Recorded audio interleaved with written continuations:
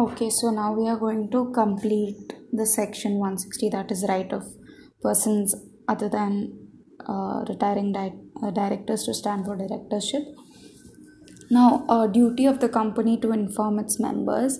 The company shall inform its members about the candidature of the person proposed as a director in such manner as may be prescribed.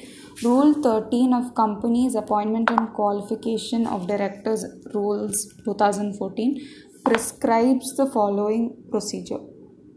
Time limit for informing the members. The company shall inform its members about the candidature of the person proposed as a director at least 7 days before the general meeting. So a candidature or notice of candidature has to be given before 14 days, but intimation to the members will be done before 7 days to the general meeting.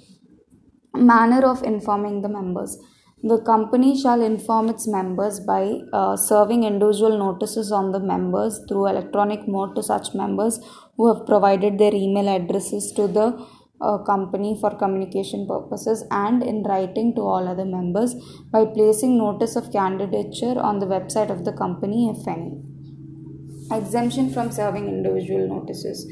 The company shall not be required to serve individual notices on the members through electronic mode as well as by writing if the company advertises the candidature of the proposed director at least 7 days before the general meeting, at least in one vernacular newspaper in the principal vernacular language in which the registered office of the company is situated.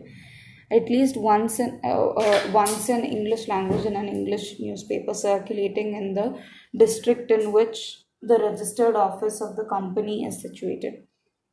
Non-applicability of section 101 and 102. 7 days notice given by the company to its members in accordance with the provision of section 160 shall be valid notwithstanding the fact that it does not comply with the requirement of at least 21 days notice as specified under section 101 and does not contain explanatory statement as required under section 102.